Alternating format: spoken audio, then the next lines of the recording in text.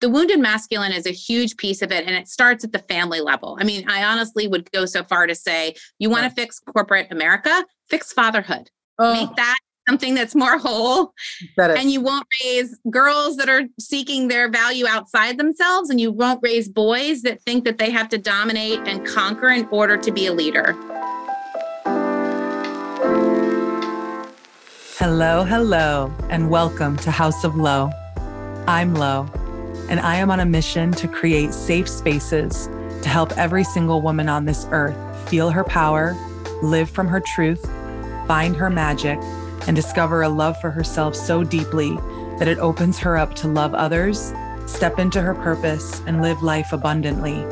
I'm so excited you have found your way here. Thank you for joining me. Here we go.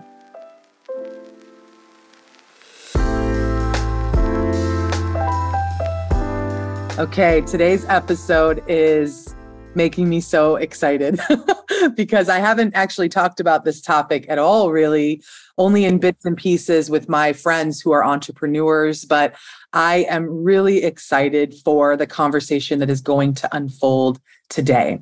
So today's tea is on recreating corporate America through flow over hustle. And my guest today, who is doing incredible work in this arena, is Jenny Blumenthal, who is a professional speaker and author. She just dropped her new book, Corporate Rehab, and she is also the CEO and founder of Corporate Rehab. She is focused on basically her company professionally coaches executives on moving away from hustle culture and stepping more into their mission as a leader and finding a greater sense of purpose and deeper meaning. Welcome to the House of Lo podcast, Jenny. Thank you for being here. Thanks so much, Lauren. I'm really excited about this episode. This will be fun. Thank you. I would love for you to give people just a short background on what brought you into this work and also anything right now in your life that you're particularly excited about. Okay, yes. So my quick background is I spent 20 years in corporate America. At the height of this last chapter of my career, I was a partner within a large global consulting firm and running a $300 million business unit, managing 200 people, doing digital strategy, which a lot of that I loved. A lot of it also gave a lot more gray hair than I would have preferred. I've got 2 kids that are now 14 and 11 and a husband in medicine with his own career. So my quick background is I was hustling all the time, hustling at work, hustling at home on the soccer sidelines. And we can talk a little bit more about my origin story, I suppose, in terms of the superpowers that I've now uncovered. But it really comes from getting to a point in the pandemic where everything got really quiet. And I realized I was on a ladder towards a life that I didn't want. And so that's what kicked off this work, is me doing my own recovery and saying, what am I recovering from? At that point, it was 2020. We didn't really have the words burnout in the normal conversation. And so I wasn't really sure. And I started to just consume all this information because my kids were still doing school at the kitchen table at that point. So I couldn't go back. I couldn't do anything really. I certainly couldn't be on Zoom calls for 14 hours while they were struggling with 3rd grade math. So one of us had to kind of figure out what was happening. I decided I would do that, get them back to school, and then go figure out something else. But as the universe and life constantly does, had other plans for me and said, nope, you're going to sit right there until you figure out what kept you stuck in patterns for longer than may have been healthy. And so I started to do the research. It basically told me that the hustle culture is the root cause of keeping us stuck and making us feel burned out and disconnecting us from purpose and disconnecting us from each other and from ourselves. And so what started as just kind of my own recovery from the hustle culture and burnout became kind of a labor of love of people reaching out and saying, tell me what you're doing to kind of shift this mindset and heal yourself. And so I did what any good consultant would do. I put together a framework and said, this is what I do. And that's how it all began. And I can tell you a little bit more about how it evolved, but that's how it started. I can't wait. I mean, you know, I really have to say, like I told you before we started recording, I applaud the work that you're doing. This is the hard work because we have a culture in America specifically, which I posted publicly about on LinkedIn about recently, which is competition over collaboration. And I've had to ask myself, what are we all hustling for? To get to the top of the mountain? This culture is driven purely by fear. And we use these fancy words like mission and meaning, and they're just a cover up for the original intention, which in my opinion, as a witness to it and as someone who was indoctrinated in it for 14 years, similar to you, where it's like, this is all fear and scarcity, homies. And for me, I sat in boardrooms. I sat with some fancy people. I had to present to some of the very powerful people in corporate America. And to be honest, I see the inner child in all of us in those moments, the unhealed inner child. And there's so many stories I'm sure you experience with the people you coach. The kid whose father said, you better be a millionaire because you ain't worth shit if you don't do that. The girl that, is in her masculine energy and is so detached from her feminine and is just trying to be the master at all this stuff for what? Mm-hmm. I think that, we've all been asked to reevaluate the intention behind career. Entrepreneurs do the same thing. There's tons of scarcity in that world, right? With the venture capital cycle and all that. So for me, I think we're entering a period we've never been in before. And I would love to hear what makes you excited about the period we're in right now as you do this work. Yeah, gosh, there's so many good things to dig into there that I'd love to just spend the whole time talking about that. Yeah. What makes me most excited is what you ended with, that there's so much hope for this next phase. Yes. I end the book talking about these 300 women's stories, the process I went through to detox in my own, for my own hustle culture and put myself through my own corporate rehab, but then really a call to action for corporate America of saying, what could it be like? What would it be like if we applied corporate rehab to all of our C-suites, not just to ourselves, but the way we run companies? And to your point, this new era, I just think there's so much hope. There's so many wonderful people out there talking about this from totally different angles. Yes. And if you actually can step back and not think of it as we might be inclined to do from a corporate perspective of industry and segment and market, but just think about all of these practitioners or artists or whatever, all coming together to create different aspects of what this future of work and life is going to look like. I have so much hope. One of the things I wrote, and I post publicly about this too, this sounds like a revolution. This sounds like let's overthrow everything today and put the billionaires behind bars and the people will rise. Yeah. And I don't think that's quite it. I think it's actually an evolution. We are just moving up Maslow's hierarchy, which has its own concerns too. But if you just sit with that for a second and think about the fear and scarcity comes from staying in that survival state at the bottom of the pyramid where you're just worried about your basic needs. Yep. And the way the theory works is once you have those covered, then you're freed up to work towards the next level of needs, which are things like esteem and things like connection and things like purpose. And as you move up each phase, you have more and more of your mind, your body, your psyche, whatever you want to call it, freed up, your resources to go achieve self-actualization, which is the top of the pyramid. But to your point, I think so many of us are stuck at that very bottom place. And maybe there's times where we feel safe enough to go up the ladder.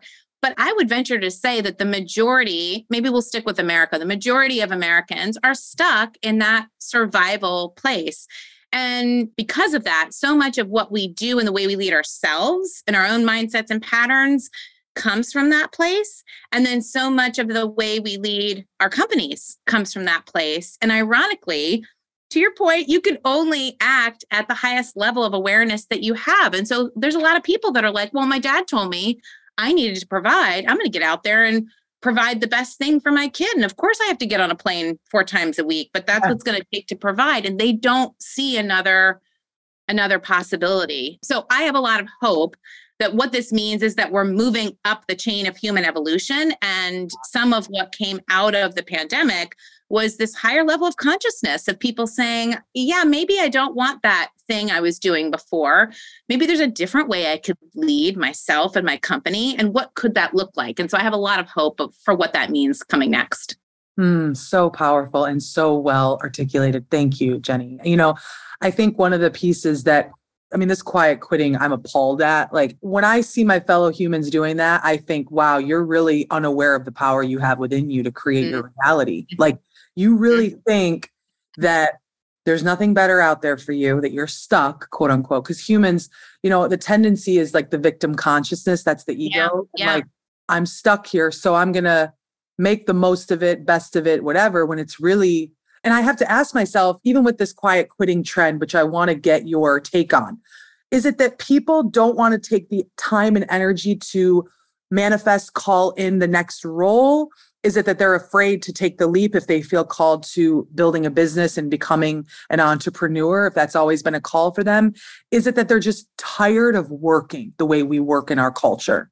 Is it a mix of those things? Like, what do you think is driving this quiet quitting right now?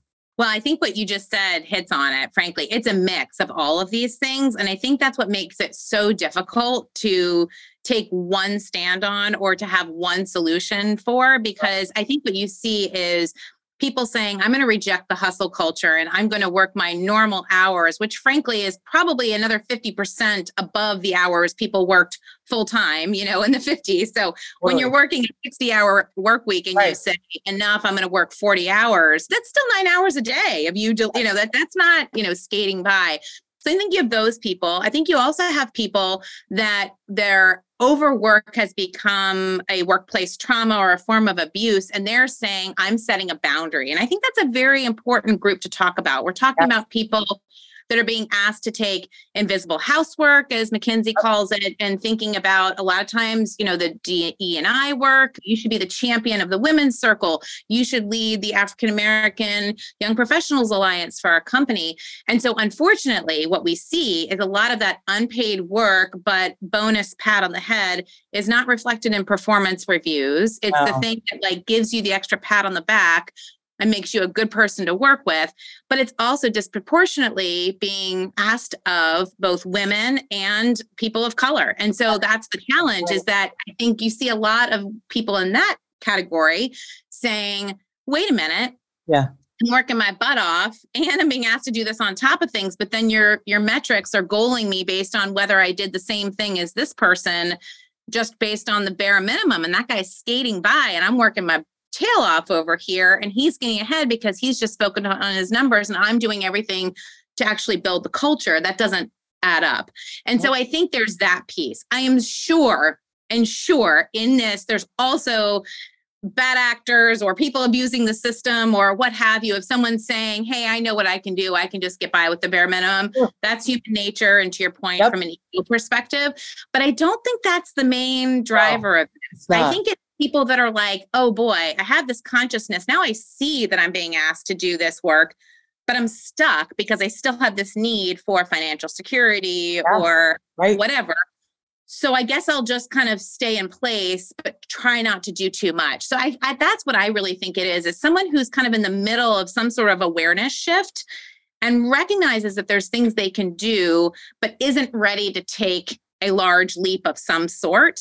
And what you see is a lot of people responding with fear of, okay, well, fine. Well, they're just not going to get ahead, as opposed to saying, when you have a groundswell of movement like that, what is this telling us? What is this telling us about our culture? We have a lot of people saying, I'm going to do the bare minimum.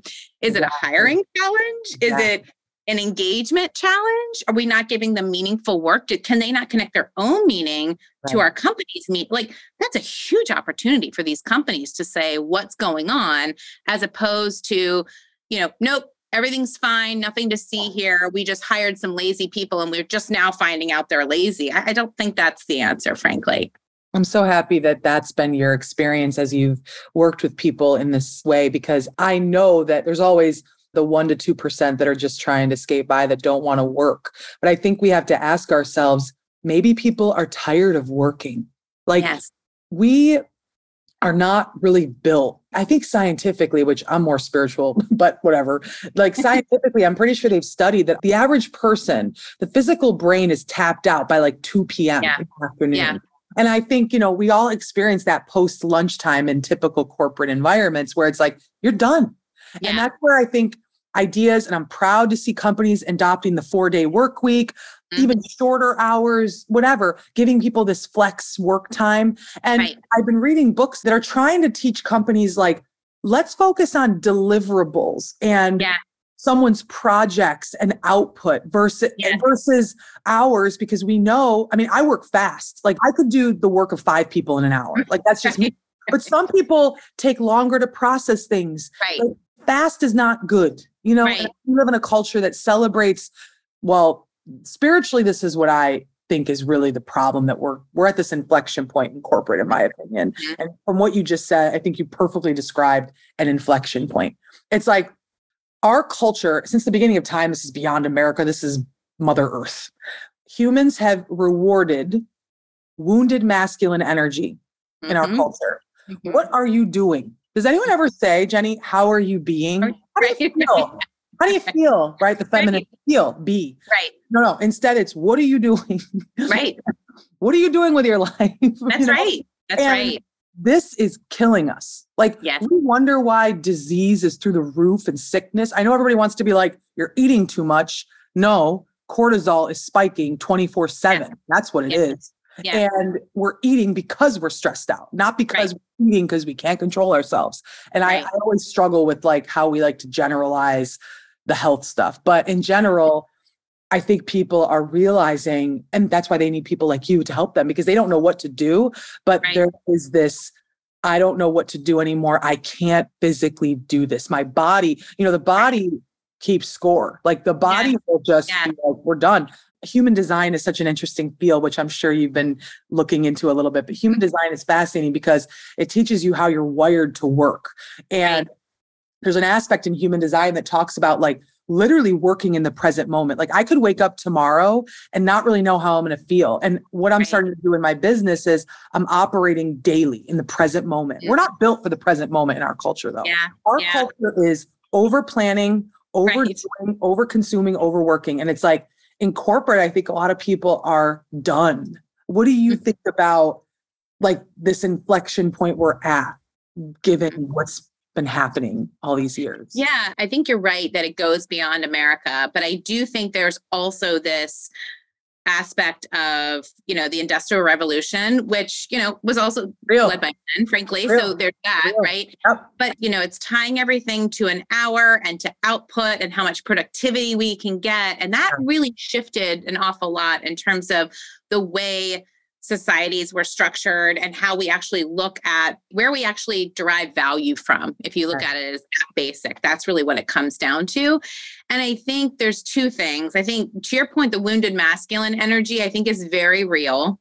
I think that that's embedded in the way that we raise children. I mean, how could it not come from your line of ancestry, period, right? And if you even want to think about it this way, if this helps people, this country's not that old, right? Okay, so everybody here came from somewhere else or was a people that was here and was massacred, which means somebody somewhere in your lineage got on a boat and said, not here, we're going to America for a better life. So there is hundreds of years of DNA passed down to you, plus stories, plus championing the hard hustle and grit and ambition and work and times that were a product of those times, but that's a different time, we don't different time. Yeah, that's exactly right. And so I think that comes from a lot of it, that you have people that were then passing those things on to their kids. And again, no fault of their own. They didn't know another way, right?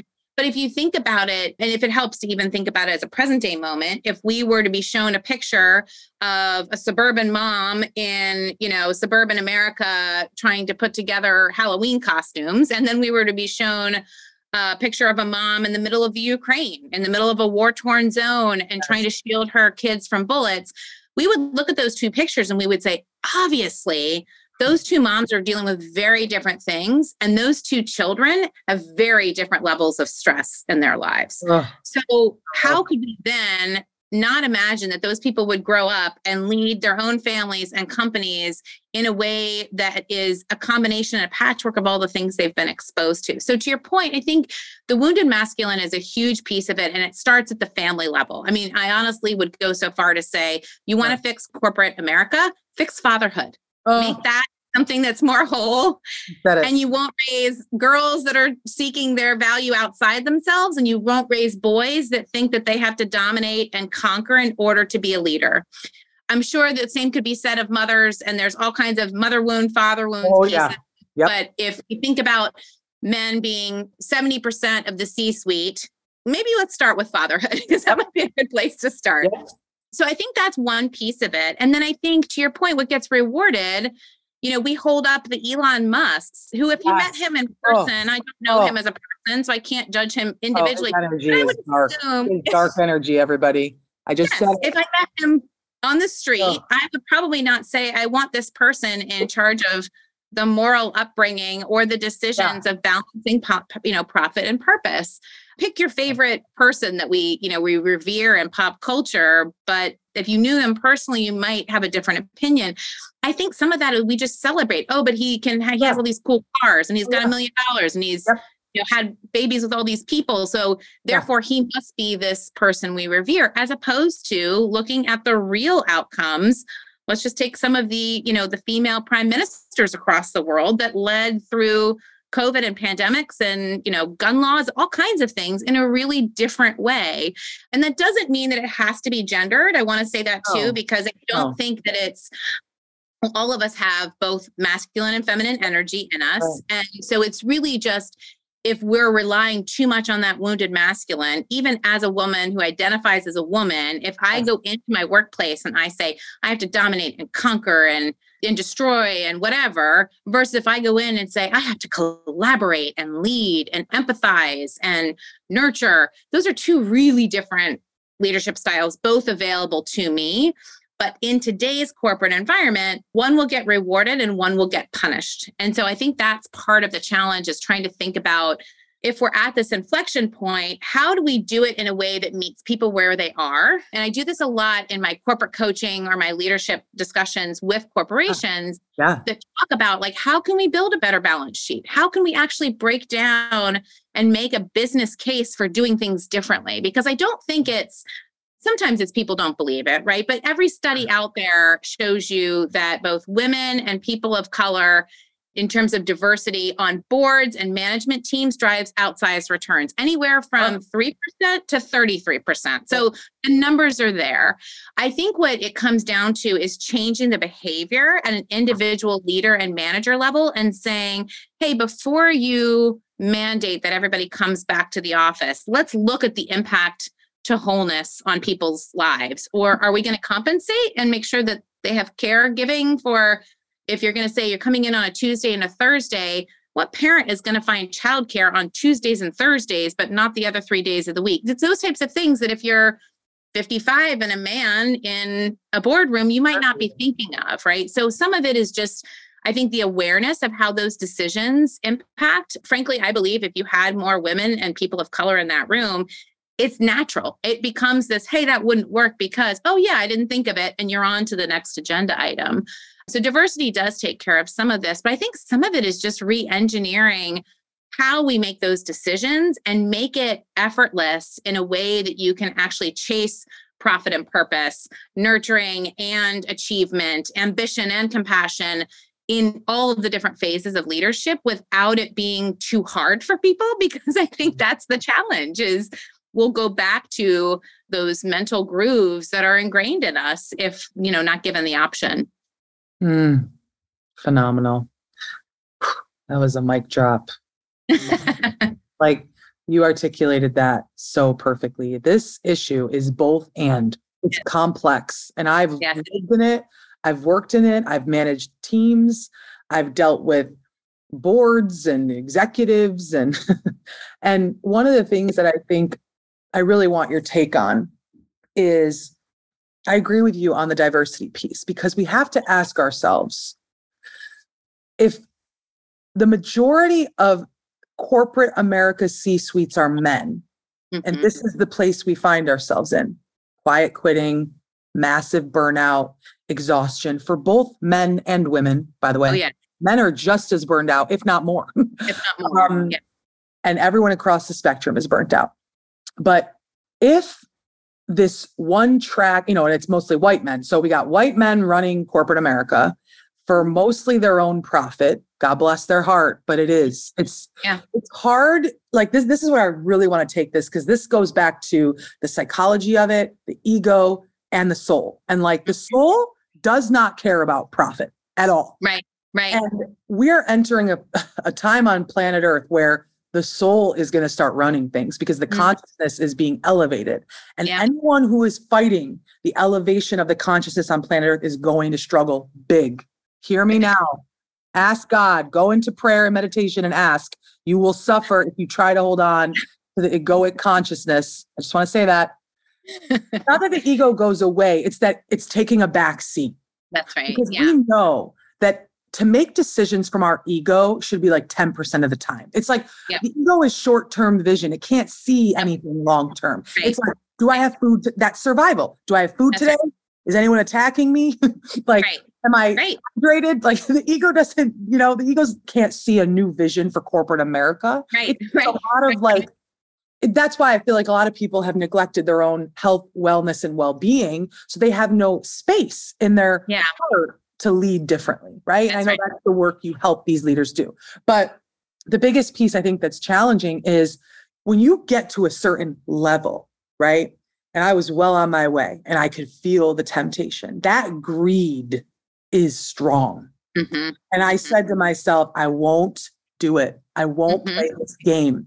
And I don't pretend. There are very few humans that can transcend that temptation, right? It's like, it takes a lot of, it takes caring more about your legacy, right? Than your short-term profit. But here's what I would say. It's like, when you get to this level, you're answering to more and more people, not less people. It feels like you're answering to less people, but you're actually answering to more people because you're responsible for thousands, hundreds of people's salaries. But then you're also trying to keep your bonus high.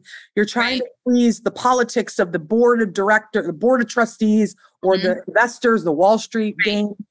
And all of a sudden, you have no control over it anymore. You're like, you spiral, right? That's what executives do.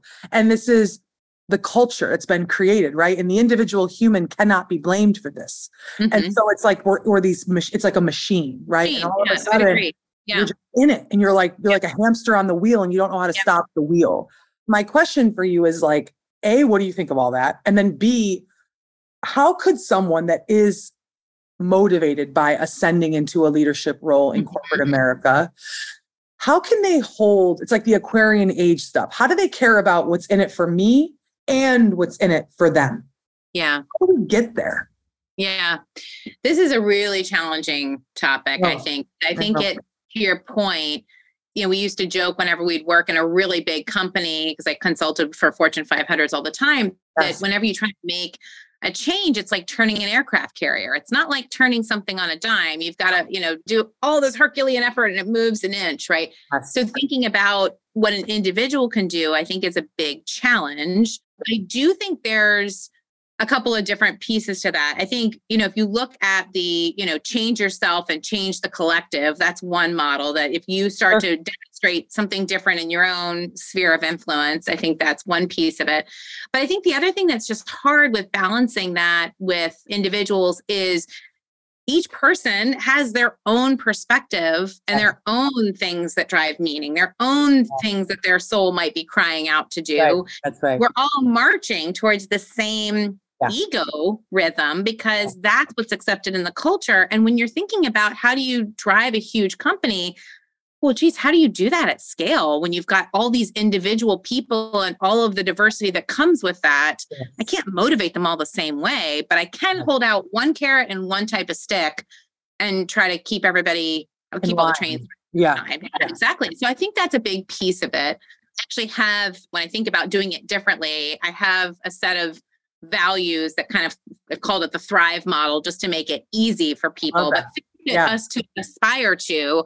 And it doesn't break down operationally. I think that's the next step. And I'm working through that with companies individually of saying, how do you actually operationalize that? Because it's so different. Of course. Scale, all of those things. Yes. But the first part, so Thrive stands for trust is the first part, and psychological safety, which I think is the bedrock of all of this. And in every culture I've been in or observed where you don't have that, you can't build on anything else when people are afraid to speak up, or they speak up and they get removed from roles or not promoted or told that, hey, you can't really say that on a webcast. You need to, so that's the first piece, because And I think it's particularly hard in places where there's compliance. If you have regulated industries, Healthcare, so pharma. Yes. yes, there's so much compliance. How do you message that to the workforce that, hey, we trust you, but by the way, we need to make sure that you did everything, so you must comply. I think that's a constant state of balance for that piece, but making people feel safe should be table stakes, in my opinion. So there's that piece of it. The second piece is help. So asking for help, modeling vulnerability, and saying, how do you make sure, in your question, what I need to get done and what someone else's needs to get done. If someone were to ask, like, are you helpful? Of course, right? But what it comes down to is those moments. It's those micro moments where you say, I have to either decide to collaborate with someone else on this $2 million deal we just sold, or go at it alone. And based on where I am in my year, if I give away half of it now, I don't know if I've got another. So I'm just going to try to sweat it out by myself, and I'll bring them in on the next phase. That's where it breaks down versus doing team goals, right? And saying, yeah, we value team goals, which means if you don't give half of this away and bring someone else in, you'll be penalized. That's what I think we need to get to, as opposed to these individual metrics. And there's companies that are doing that already. They are. Absolutely.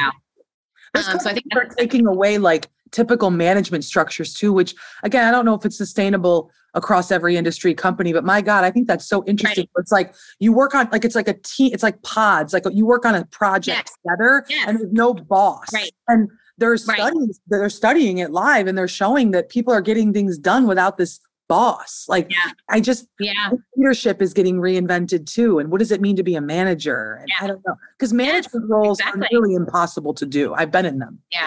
I agree. In a lot of companies, you're responsible for physically delivering work and a huge team. You can't do that. No, I know. I think that's the part that's so hard. Yes. And I think what's interesting about that level too, the next part of the model is respect, which is R.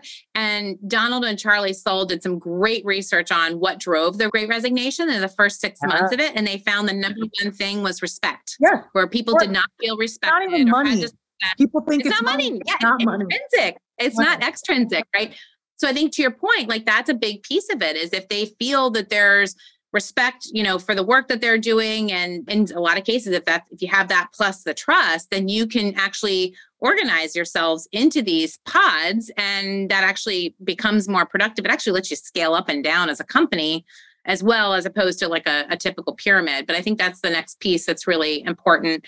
The I stands for impact. And this is where we finally graduate from the Industrial Revolution and say, we're not in the business of widgets. Most of the coal mines are closed. Like, let's actually come into the knowledge economy and measure impact, And in some cases, we're still going to have shift work and assembly lines, and the impact of that will be production. But hopefully, you'll also be able to imbue, an assembly line worker with a vision of what the next Tesla could be, or what you're going to do to revolutionize automobiles, or whatever it is, as opposed to treating people like those cogs in the wheels. But I think that's another one that's going to be huge. And you look at the work from home people, to your point, you had some workers or some leaders that were saying, you have to be back in the office, or I don't trust you're doing things. And then if they were studying productivity, they saw they were getting more done at home because they didn't have the commute and they didn't have all of the distractions. And so I think there's a little bit there to really play with in terms of what you can actually drive when you're not just measuring output in hours. And then the V is values. So thinking and anchoring that back into your own values and the company's values, and tethering those two together, because I think that's where so many of Gen Z is saying, I need meaning in my work. And they don't mean I need to stand for a company that has meaning. They need to find personal meaning in what the company is doing. And so trying to figure that piece out is very similar to the what's in it for me, what's in it for the company. And I think leaders who connect those things for their teams on a regular basis, whether it's at a project level, when you get promoted, however you want to cascade that, I think that'll be really important. And then the final piece is empathy. I think that's going to be the currency of corporate America 3.0. And if you lead with just your head, you're going to leave a whole lot on the table. I love that model. And I think that framework gives so much of it's a roadmap for sure, because how respect manifests or how impact manifests is there's a million and one ways. And also what does someone think respect is for them? What's the type of respect they are really asking for? Because the way I think of respect might be a little bit different than the way somebody else does. That comes from back to how we're individually raised in our families and our cultures. And I think it is challenging to create a company where all cultures are honored and revered. That is the next wave, though. That is what we're being asked to do. We're being asked. That's why I always bring it back to the spiritual, where it's like humanity is being asked to elevate beyond the ego, beyond what's in it for me.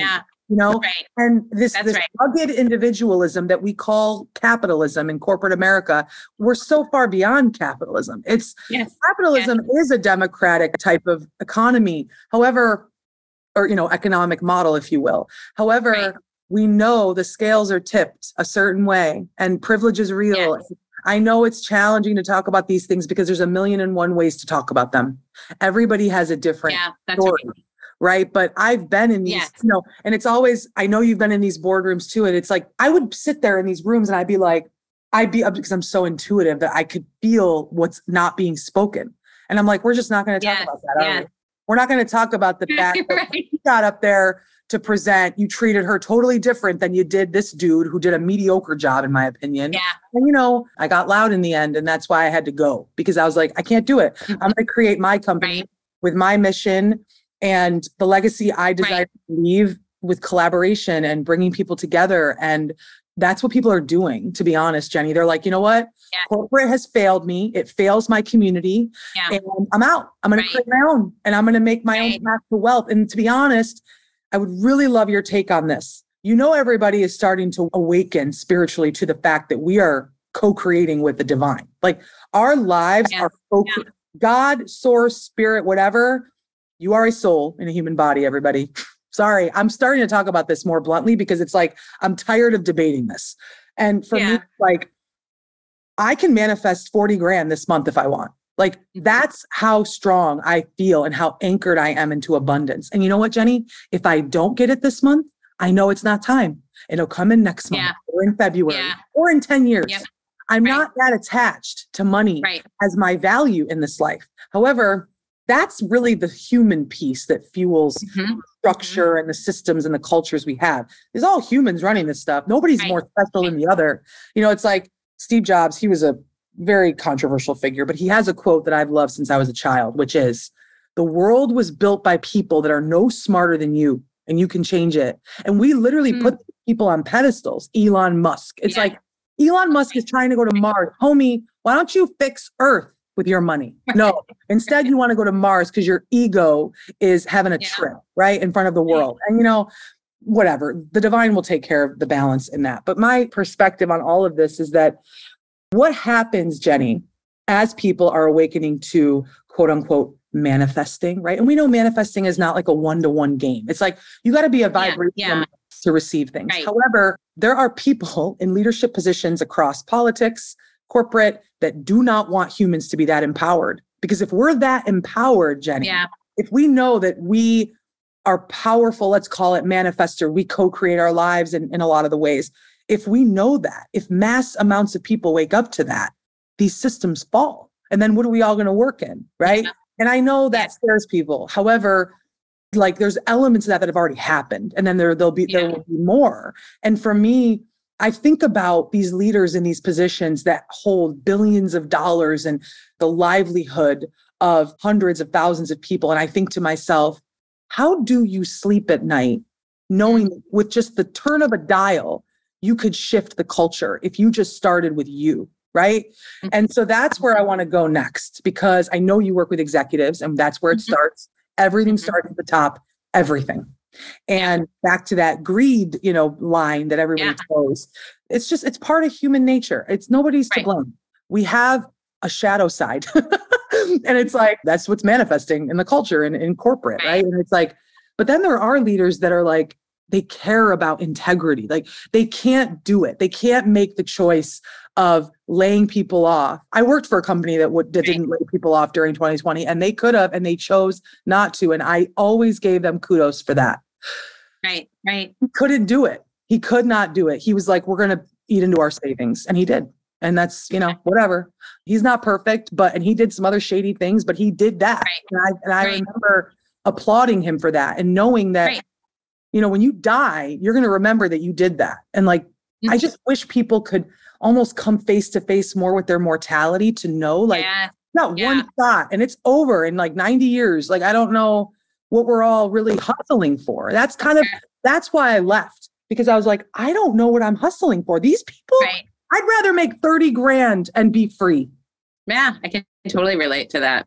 And that's why this quiet quitting thing is happening, or people are just quitting. And they're like, I don't know, I'm going to go work at Wendy's. Like, I'd rather work at Wendy's than Oracle, where and I'm not saying, I don't want to throw shade at Oracle. I have no idea. I'd rather work at Wendy's than any corporate America company, because I'm like, I can't do it. Physically can't do it. Anymore, Yeah. And I think, you hit on a couple things there. One of them is this divine, or the thought around what happens when you start to be more awakened to it. I think part of what is so hard is, as you start to listen to those little voices that have been shut for so long. Yes. The rest of the world is like, no, that's kind of crazy, because it's focused on the physical world, right? Like, well, no, how are you going to be able to do this for your kids, or how will you afford this other thing? And so I think it's really hard when you start to be more awakened and listen to these things to actually follow through on those. In fact, I have a story on that I actually include in the book. I include healing across mind, body, and soul, but soul is so different for everyone that I touched very lightly on that piece. And people have different perspectives of God, obviously, but whatever you want to call it your favorite, life source, whatever. I did a leadership session, a leadership training thing about 10 years ago, before I had made partner in my company, and my kids were little, and I was going up for partner, and I was hustling. My husband was hustling.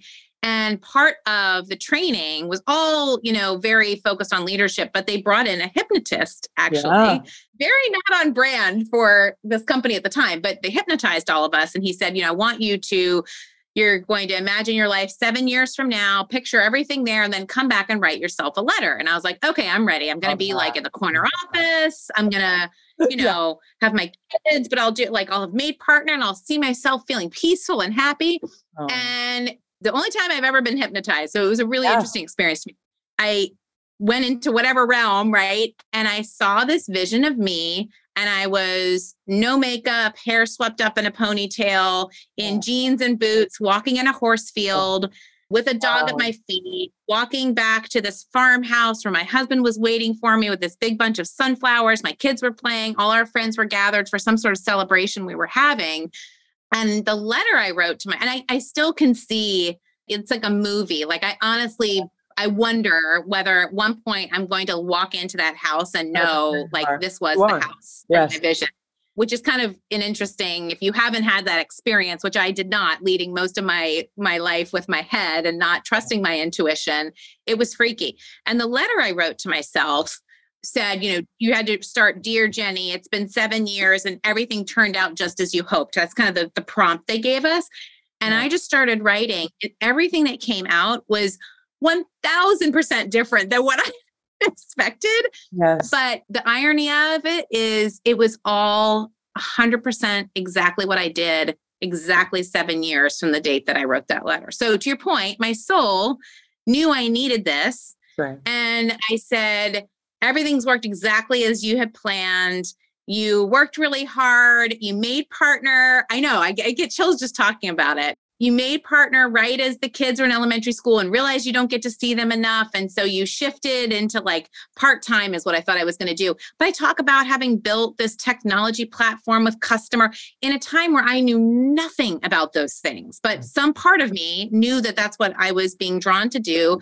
And I read that letter when I was so burned out right as the pandemic had started. And I started to feel like, I've got to listen to these voices that are telling me, you're not really meant for this. This isn't exactly what you're supposed to do, but I wasn't sure what else I was doing. Yeah. And I looked at the date of the letter, and it was exactly 7 years, like 7 years, almost to the day when I had written it, telling me like what I was going to do. So to your point, it's scary when that happens. Yeah. Right? Because I obviously wrote that letter, and I came back thinking, I'm going to make all these changes. And then I got swept right up into the hustle culture and forgot all about it until my soul was crying out and saying, this is killing you. You need to stop. Yeah.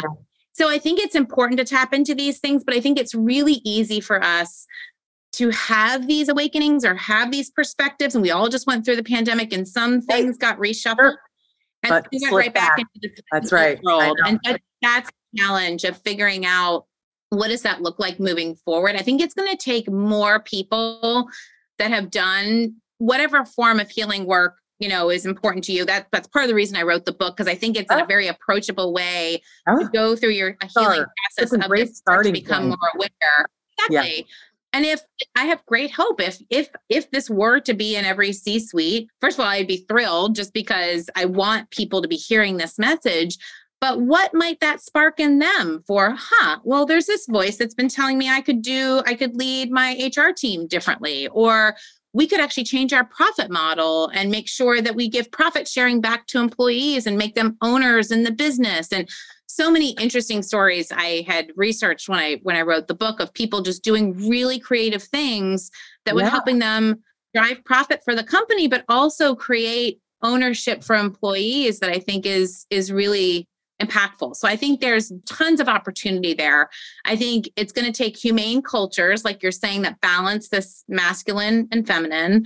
I think we're going to have to fix caregiving as a nation. Right now, we expect women to absorb it, whether it's childcare, elder care, and the prices are astronomical. If you're trying to do elder care, like who can afford it? Like college is astronomical. The whole thing's broken. But starting with companies and fixing caregiving, I think for men and women, I think is going to be a really key piece to that. Access to capital is another huge part of it. If we just look at corporate, it's one thing, but as you know, in the investor space, 98% of capital goes to men. So how can we fix that to make sure that somebody with a great idea that has an intuition or has a perspective that this is what we should go build, then can know, like, hey, here's the 5 people I should go build it with, and here's how I can get the resources to start.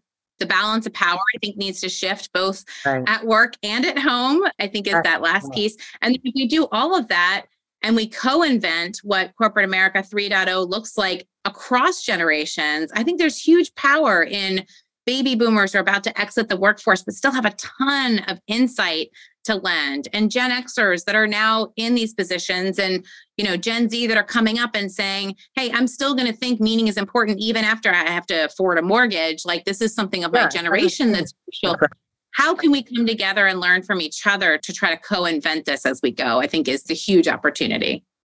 So beautiful. I was tearing up when you were speaking about the letter and the vision you saw. I mean, that's how like it's coming from a higher place. It's coming, coming from within you. It's coming from your soul within you. Yes. And our soul is a gentle voice. It's not the ego's loud and obnoxious. God love the ego, but like the soul is gentle, and it's a quiet nudge, and it does take like a breaking point to finally listen. And I think that's what's really happened. It's like we've all been living under a lot of illusions in the culture that certain power players that hold the strings have kept us in the illusion of, right? But then every human keeps themselves in the illusions of scarcity and fear. But I've said this to many people, and this is what I really believe. Like, when you keep people trapped in fear and scarcity, you can control them. And what's happened in COVID and then post-COVID is people are like, I'm not going to be controlled anymore. I'm done with you. I'm going to go read about my soul. I'm going to do my inner child healing. And I'm going to find the courage, because everybody has the gifts they were given that when they were born. You're born with these things that you're supposed to do.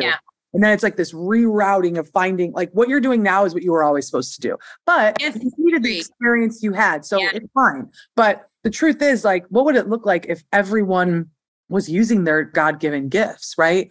Some people are built to be in very detail-oriented analytical work. Some people are built, like me, more creative, right? These things come from, I don't even know some of the things we don't honor people's uniqueness. We say fit into this little scorecard that somebody decided. And, as the rebel that I am, I always say, like, who gets to decide what good performance is? Who gets to decide that? And I know that's challenging, because it's like, then we're just going to have chaos, right? And I know there's the critics that say, well, without structure, like, you're going to have order and chaos if you give humans that much freedom. I don't agree with that. I think we're afraid to see what's possible when we all really have a lot of freedom, right? Because then we're not controlled at all. I ask hard questions, but I feel like nobody wants to ask those questions. It's like, You want to control the people that work for you so that you get more out of them. But why do we want to get more out of them to begin with? When is it enough? And that's what people in corporate have felt for years. It's like, right. Never enough, ever. You know this, right?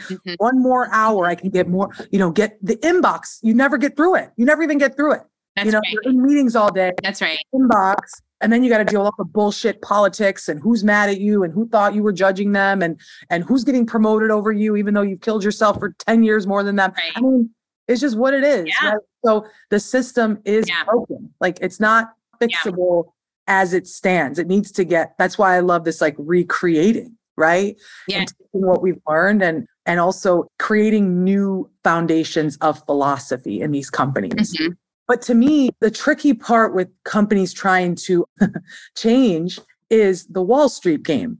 So like everything comes down to this quarterly investor cycle, whether you're private or public. Even if you're private, you're driven by that too, because it's all about, am I going to get acquired? Am I going to get merged? Am I going to get bought out by my little, venture capital firm in Colorado or whatever? It's like, everything is about that. And to me, there are people, I think in our lifetime, we're going to see the whole system change. I know that scares people. I hope so. We're going to see it change because it is the Wall Street game that drives this greed and fear and scarcity, right? And I have friends right now, Jenny, who have manifested millions of dollars from energy work.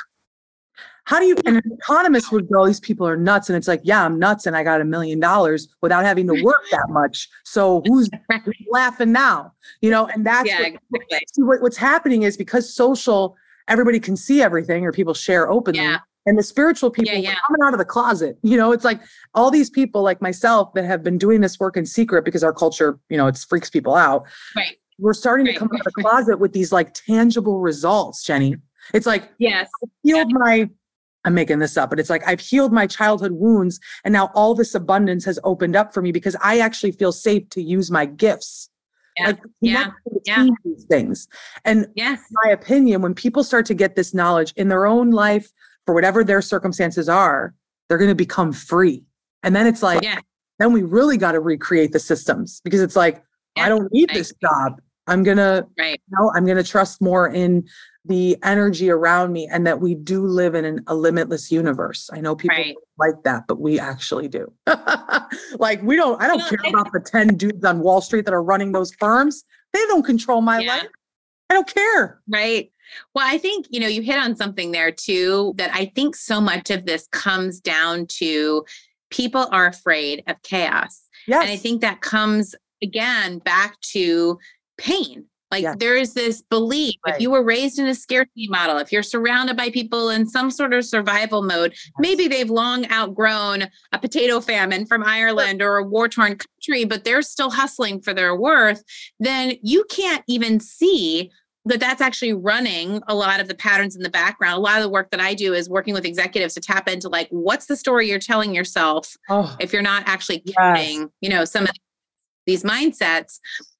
But so much of it is and there's actually, you can apply a consulting mindset to this, which is kind of funny. Sure. We used to get to root cause analysis of why are you hustling? And you ask the 5 or 7 whys. Well, because I have to put food on the table. Well, why do you have to put food on the table? Oh, because a man always provides for his family. Well, what is a man? Oh, so, and you get to a point where you realize a man only has value if he provides. Okay, so that's what we're dealing with here, not the fact that exactly. And do you still want to hang on to that, or do you want to replace it with something else? And I think if you think about those pieces, really at that bottom level, that person that we're talking about is running from pain. They're running from the pain if they felt vulnerable, if they rightly so.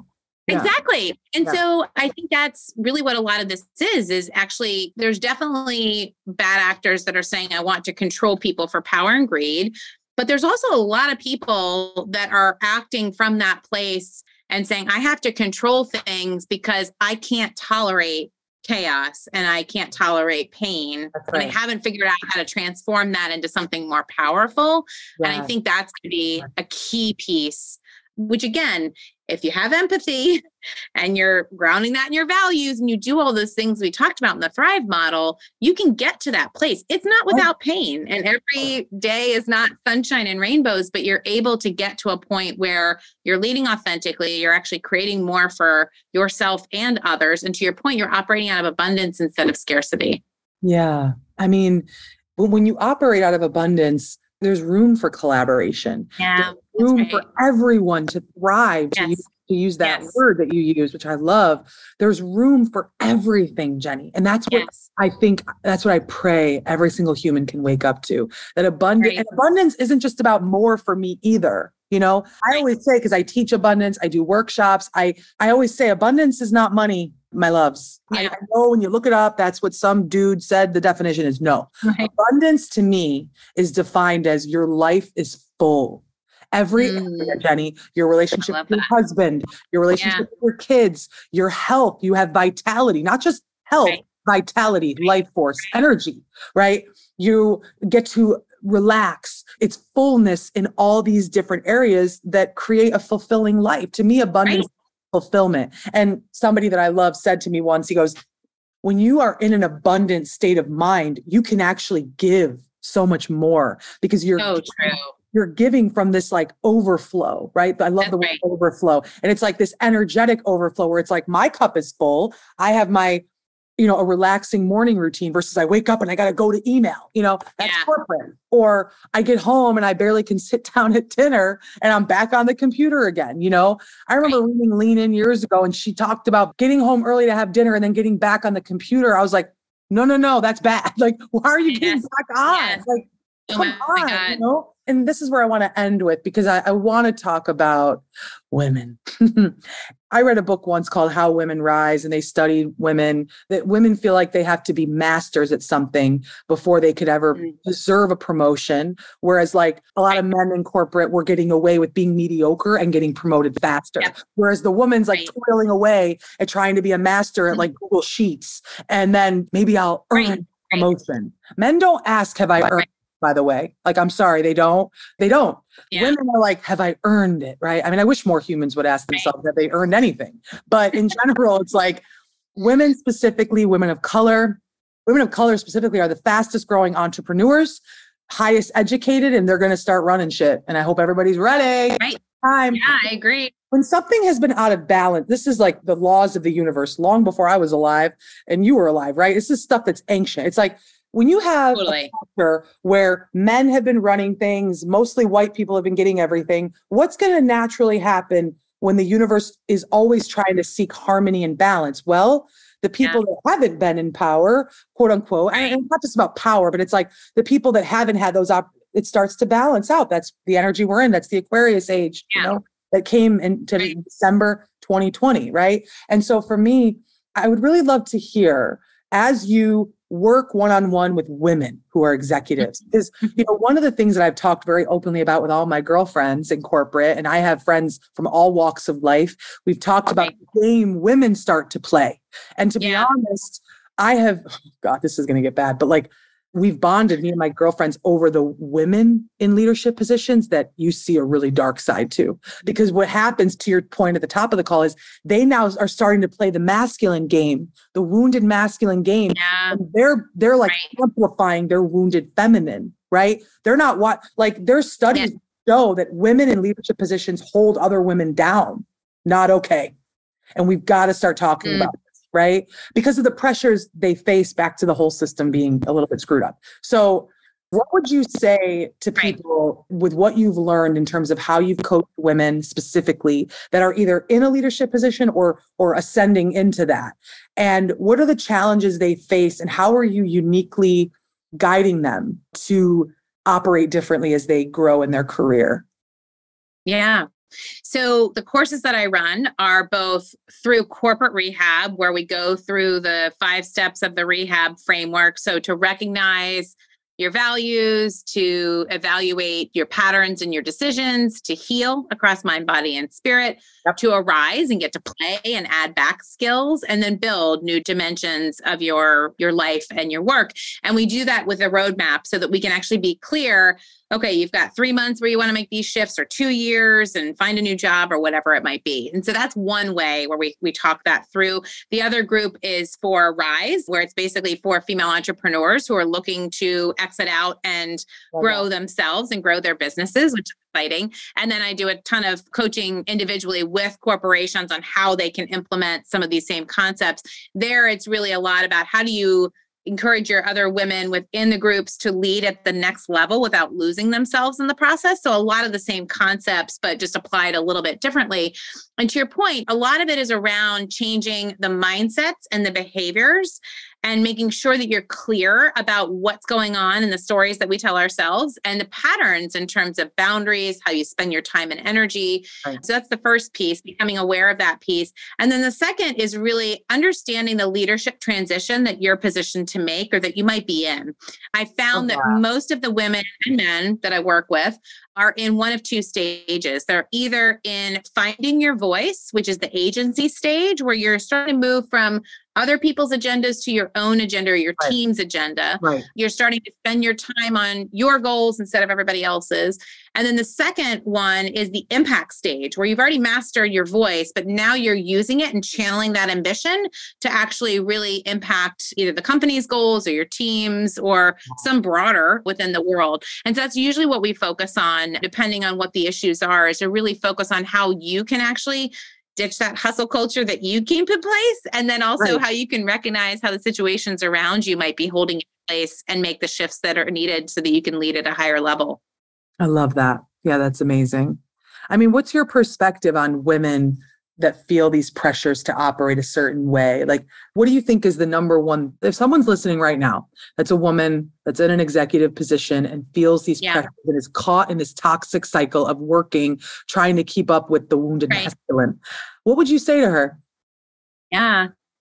I think the first piece, as you've mentioned some of this, is you are in a scarcity model, even if you didn't realize it. So you are operating on some level within you and within the team around you, like there's scarcity. And if you want an example, just go to the Wall Street Journal or any of the publications that have said, it's really important that we hire all these women on boards. And the minute they get one woman on the board, they say, job's done. We've achieved diversity. Well, no, that's a scarcity model. There's 10 spots on the board. Make sure that they're, if we have another one coming up, we don't say, well, we already hired a woman, so we're done. Like, look at that person, but you see it everywhere, right? So just being aware of that, like, what part are you playing in that? Do you feel like you're enough? Do you feel like there is enough? Do you feel like you're having to clutch to what you have because others are trying to take it from you? Or is that something that's coming from outside of you? Are you in a situation where you're only as good as your last deal? And you might have had a killer year last year, but the clock just reset and you better get out there and get on the planes and lead the team. Like, if you can start listening to that piece, then you can really understand, are you bathing in this? Is this the air you breathe? Or is there something in you that's echoing these stories that are no longer true? But maybe no one's after you. Maybe you've reached a great spot and you actually have a greater amount of both financial and power, to be able to say, this is the job that I'm doing and I'll kill it in this job, but this is how I'm going to do it, as opposed to trying to answer all these other demands. So I think that's the biggest piece, is just recognizing when scarcity and fear are driving the wheel versus when you are. Yeah. And, my prayer for the workforce, corporate America, but also just the way anyone's career is shaking out and manifesting in their life. My prayer is that they can see there's a direct connection between them becoming the full version of themselves versus a watered down version, or a version that's tasteful for the white executive man, that the fullness of who they are, that there's someone somewhere out there that would hire them gladly as their full self. Like me, look at me, right? It's like, you don't think there were people that were like, she talks too much, she's loud, she's too powerful. People were always afraid of my power, which is why I had to go out on my own. The divine's like, you're too powerful, you got to go. You're a leader. Like, I'm a born leader. I just am. That's this lifetime for me. And I feel like I lived for years trying to be smaller in all the ways. Quieter, calmer, quieter. Fuck that. Like, I'm done with that. I really am. And for me, I will let the cards fall where they may, while living as my true authentic self. Because all I pray, to be honest with you, Jenny, is the work you're doing, the work I'm doing, and the work that any other woman is doing in our culture as her full self is inspiring hundreds of other women to start becoming their full selves. It doesn't mean you have to be extroverted or quote unquote charismatic. There's no one way to be charismatic, right? But this is who I am. I'm not this like quiet, small personality. And to be honest, as I've stepped more, and this is, I'm an entrepreneur, so I'm in my own business, but I'm sure you see this in the trainings and work you do with people. As you start to activate, let's call it, or wake up more of your true self, more money comes in. There's a direct equivalent to I am making more money than I've ever made in my life. Like as this, I'm podcasting with you at 1 p.m. on a Tuesday. Normally I would have been, in the next meeting. I mean, I think women are starting to see back to even the feminine energy piece. It's like, what would it look like if I was in more joy throughout my day, doing things that I desired? And they're seeing the results, like the tangible results from that place. So I agree. I think the other piece to that is just having enough role models of people that are saying, here's what I did. Here's what you're doing, Lauren. Here's all these different examples. That's part of the reason I included the 300 women in the book. I didn't intend to. I just started interviewing people and I'm like, oh my God, that's a great story. You left Wall Street and you started your own investment bank at home while you were raising 2 kids. And then, fast forward 10 years and it's more lucrative than anything else you could have done. Like, you should be shouting that from the rooftops. And this woman was like, nobody knows that about me. They just think I'm the mom driving carpool, but I'm like running stuff. It just those types of stories that it's like, wait a minute. Like if we start talking about that, then there are more role models and we don't have more women coming up through leadership ranks saying, well, I guess I should, fit myself into this small box because I don't see anybody like me. And so I'll just try to be the person that everybody else needs me to be, as opposed to being a full expression of all the gifts that you have to bring. Oh, the most perfect place to end. Well, I'm so moved by our conversation. Thank you. Thank you for the work you're doing in the world. Like you are doing God's work. This is not, I told you before we recorded, this is one of the toughest mountains to climb. And I know I can feel intuitively that the work you're doing, you're shifting hearts and minds. Like people, and it's like, I'm sure you have conversations where people are aware of this stuff. They're not completely asleep to this. It's just that we sort of bury it, right? So I'm so grateful that people can work with you and you have this framework where people can actually have a starting point to get into this work because we're ready. We're all ready for it, So thank you truly for the work that you do. And I'm so excited to continue supporting you. And who knows, maybe I'll join Rise. There's always I love it. Oh, yeah. But before I let you go, I want to ask you a couple of my rapid fires, if you don't mind. Yes. Okay. Sure. Here we go. Give me one word that describes you and your essence. Feeling, probably. Oh, I love that. Yes. Okay. What's your mantra for life? Well, I'm going to borrow this one from Mary Oliver, who wrote the poem on this, but I was inspired. I bought this plaque I saw in a store like 3 years ago with this quote. I had no idea what it would mean for my life, but it's, tell me, what will you do with this one wild and precious life? And that's been something I've kept with me because anytime I felt like it's been hard to dig through this, or there's people that don't understand or what have you, I do get up every day, and it's not always easy, but I do get up every day saying, I'm really confident with what I'm doing with my one wild and precious life. Yeah, you are. You're leading by example. And I love that quote. It's so good. Thank you. Amazing. Okay. What ritual makes you feel gorgeous? Oh, gosh, that's a good question. I'm just now shifting like this focus on the external to an internal. So it's kind of an interesting question for me because I have to really rethink how I define gorgeous. Love that. I think your point about giving things away is when I feel the most lit up. So the ritual that I started during the pandemic and I haven't stopped because it brings me such joy is I have a flower garden and I cut flowers and leave them on my sidewalk for my neighbors to take. And it is probably like the most pure joy that I feel whenever I do it because it's just, I'm so excited. And to your point, I've got plenty. So I fill my house with them, and then I could literally let them die on the vine, or make sure that other people get to take some home. And that makes me feel lit up from inside. And I'm always more attractive to myself when I'm lit up. So that's probably the ritual that does it for me the easiest.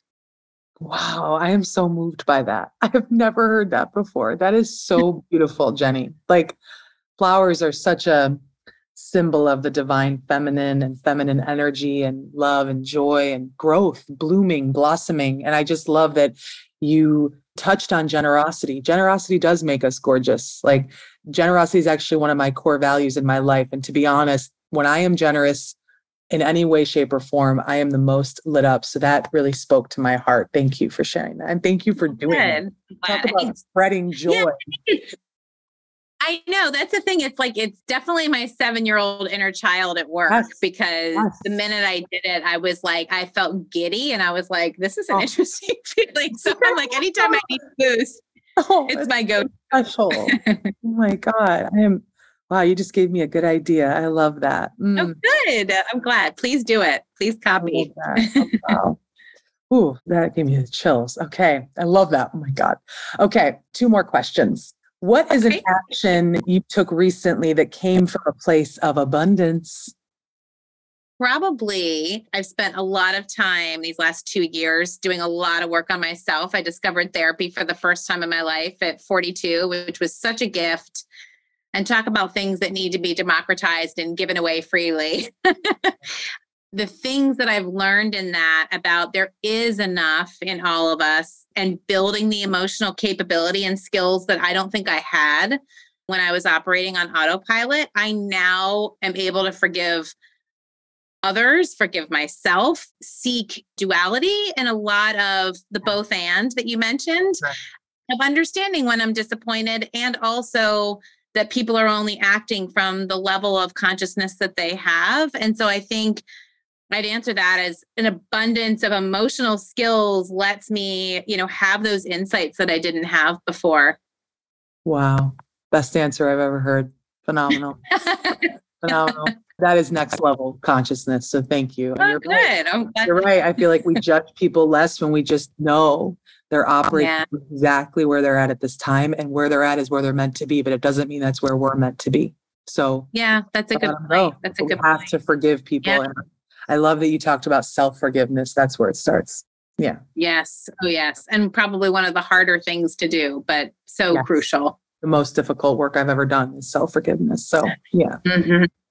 Last question, which is the most near and dear to the mission of my company, House of Low. I've always believed that we are our own home, and it's about like finding the home within, right? So my question for you is, for you, what does it mean to come home to you? I feel like that's hard for me to put into words. Yeah. I feel like maybe the easiest way to say it is I finally know myself, and it's not, I know who I am. I like to sing, and I like to cut flowers, and these attributes as much as like I define myself based on what I think of me. Yeah. As opposed to being overly concerned about the picture that other people are painting of me. So to come home to myself is me knowing myself. And it was interesting. I was asking my daughter something. I learned how to play ice hockey, 42. And my kids play, my husband plays. So I was going to my first scrimmage, and I was terrified because I was like, oh my God, I'm going to be so bad at this. I'm like, what do I do? And I'm asking my daughter for all these tips. And she was like, you're going to be fine. You know yourself best. And I actually put this in the book because I was like, you know what? For the first time in my life, that's a true statement that I finally know myself. And that does feel like coming home, probably more than anything else. Wow. So moving. Here's to knowing ourselves best. Well, love it. Her wisdom already, right? Yeah, exactly. I know. Well, I really could talk to you forever. I love talking to you. You have such a way about, I would have loved to work for you. I wish I did when I was in corporate.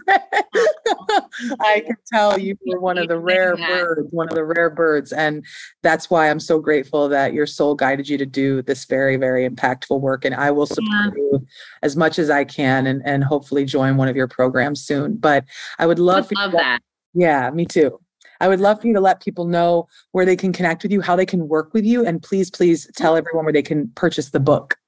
Yes. Well, the book is on Amazon. It just released in October. So it's called Corporate Rehab, Ditch the Hustle Culture and Thrive Again.